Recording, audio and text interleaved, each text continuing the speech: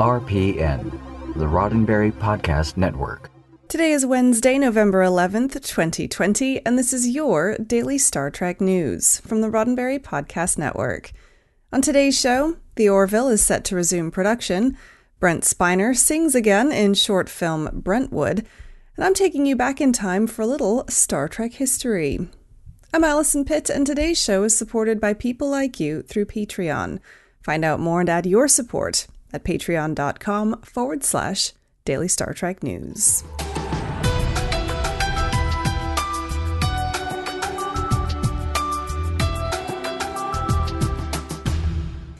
There's some great news today for fans of the Orville. According to a report from TrekMovie.com, the popular Trek-alike series will soon be getting back into production for its third season. They failed to cite a source for their information, but Orville producer Tom Costantino retweeted their post for the article on Twitter, which is as good an endorsement as you'll get.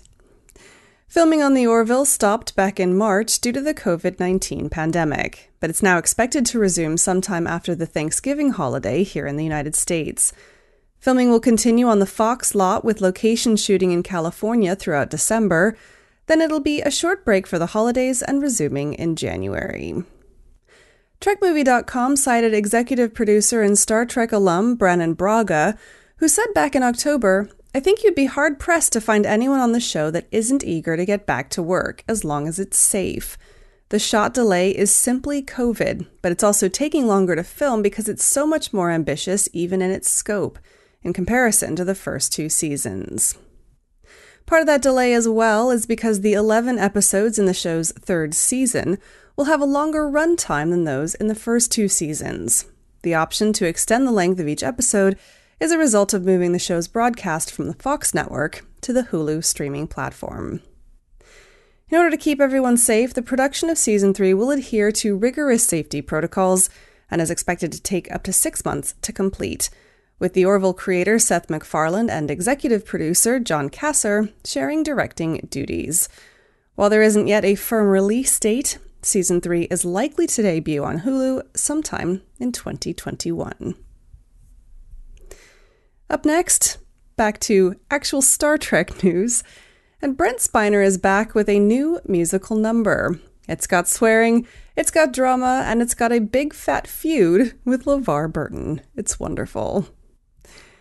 Earlier this year, Spiner posted a video on Twitter, a musical number where he sang and danced around his house, proclaiming, "They want me back." At the time, it was edited into a fake Zoom interview and captioned, "I need to learn how to use Zoom." But now it's part of a short film with a similar theme called Brentwood. Spiner posted a link to the short film on Monday. On Twitter, he said, "Here's a little thing we did. You've seen the first number. There's another at the end. Enjoy." Originally filmed in 2018, in Brentwood, Spiner plays himself, or rather a parody of himself, all bad attitude and arrogance. In the beginning, he's all but retreated from public life and committed to teaching instead. But when he's asked to appear at an awards show with his old Star Trek co-stars, and he finds out that his old nemesis, LeVar Burton, is doing it, he accepts reluctantly. The rest of the 12-minute film after the opening musical number, the "They Want Me Back" song from earlier this year, we follow Spiner as he attends the awards show and tries to fit in with the crowd that's moved on since the last time he was in Hollywood. As his rivalry with Burton flares up, there's great comedic action, a bit of slapstick comedy, and even a hallucination/dream sequence after Burton stabs him with an EpiPen, which you have to see to believe. The short film ends with another charming musical number as Spiner attempts to sell all the free crap he's accumulated as gifts over the years.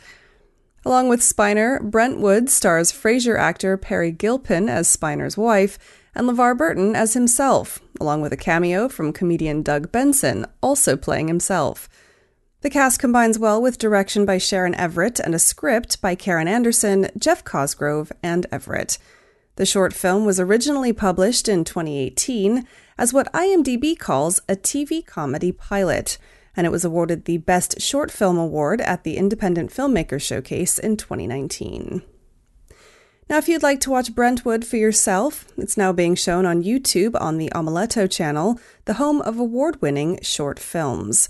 You can also head to youtube.com/Daily Star Trek News, where you'll find it on our Newsworthy Videos playlist.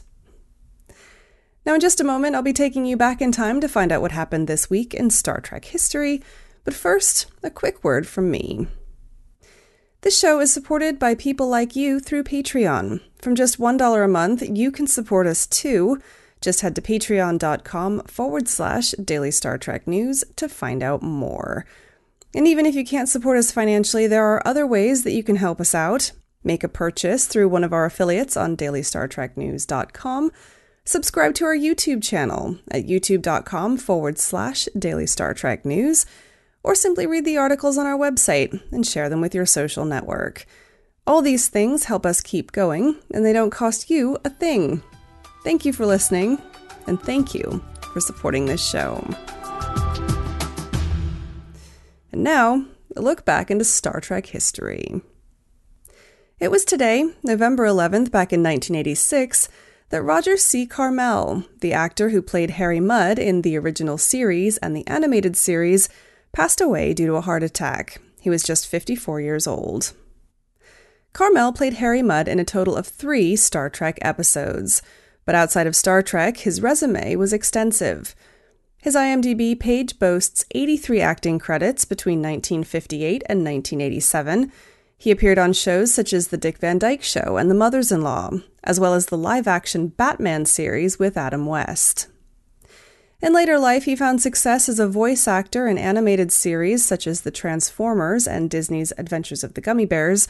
He was also occasionally the voice of Smokey Bear, the mascot for the U.S. Forest Service's long-running wildfire prevention campaign. Tune in again next Wednesday for more Star Trek history. Now, I've got just one last thing before I go. If you just can't wait for the next episode of Star Trek Discovery, which comes out tomorrow, then you can tide yourself over with a bunch of new images and a new trailer from CBS All Access. Head to dailystartreknews.com and have a look for yourself. Well, that's it for today's Daily Star Trek News from the Roddenberry Podcast Network. Don't forget to check out the other great shows on the network at podcasts.roddenberry.com. Daily Star Trek News is produced by me, Allison Pitt, with selected stories by Chris Peterson. We're supported by people like you through Patreon. Find out how you can add your support at patreon.com/Daily Star Trek News. Sign up for the Daily Star Trek newsletter at dailystartreknews.com/contact. Get all the day's Star Trek news delivered straight to your inbox every weekday morning. And if email's not your thing, then don't forget to follow Daily Star Trek News on social media. We're at Daily Trek News on Twitter and Instagram. I'm back tomorrow with more of the Star Trek news you need to know and the weekend's Star Trek events. I'm Allison Pitt. Live long and prosper. Podcast.roddenberry.com, the Roddenberry Podcast Network.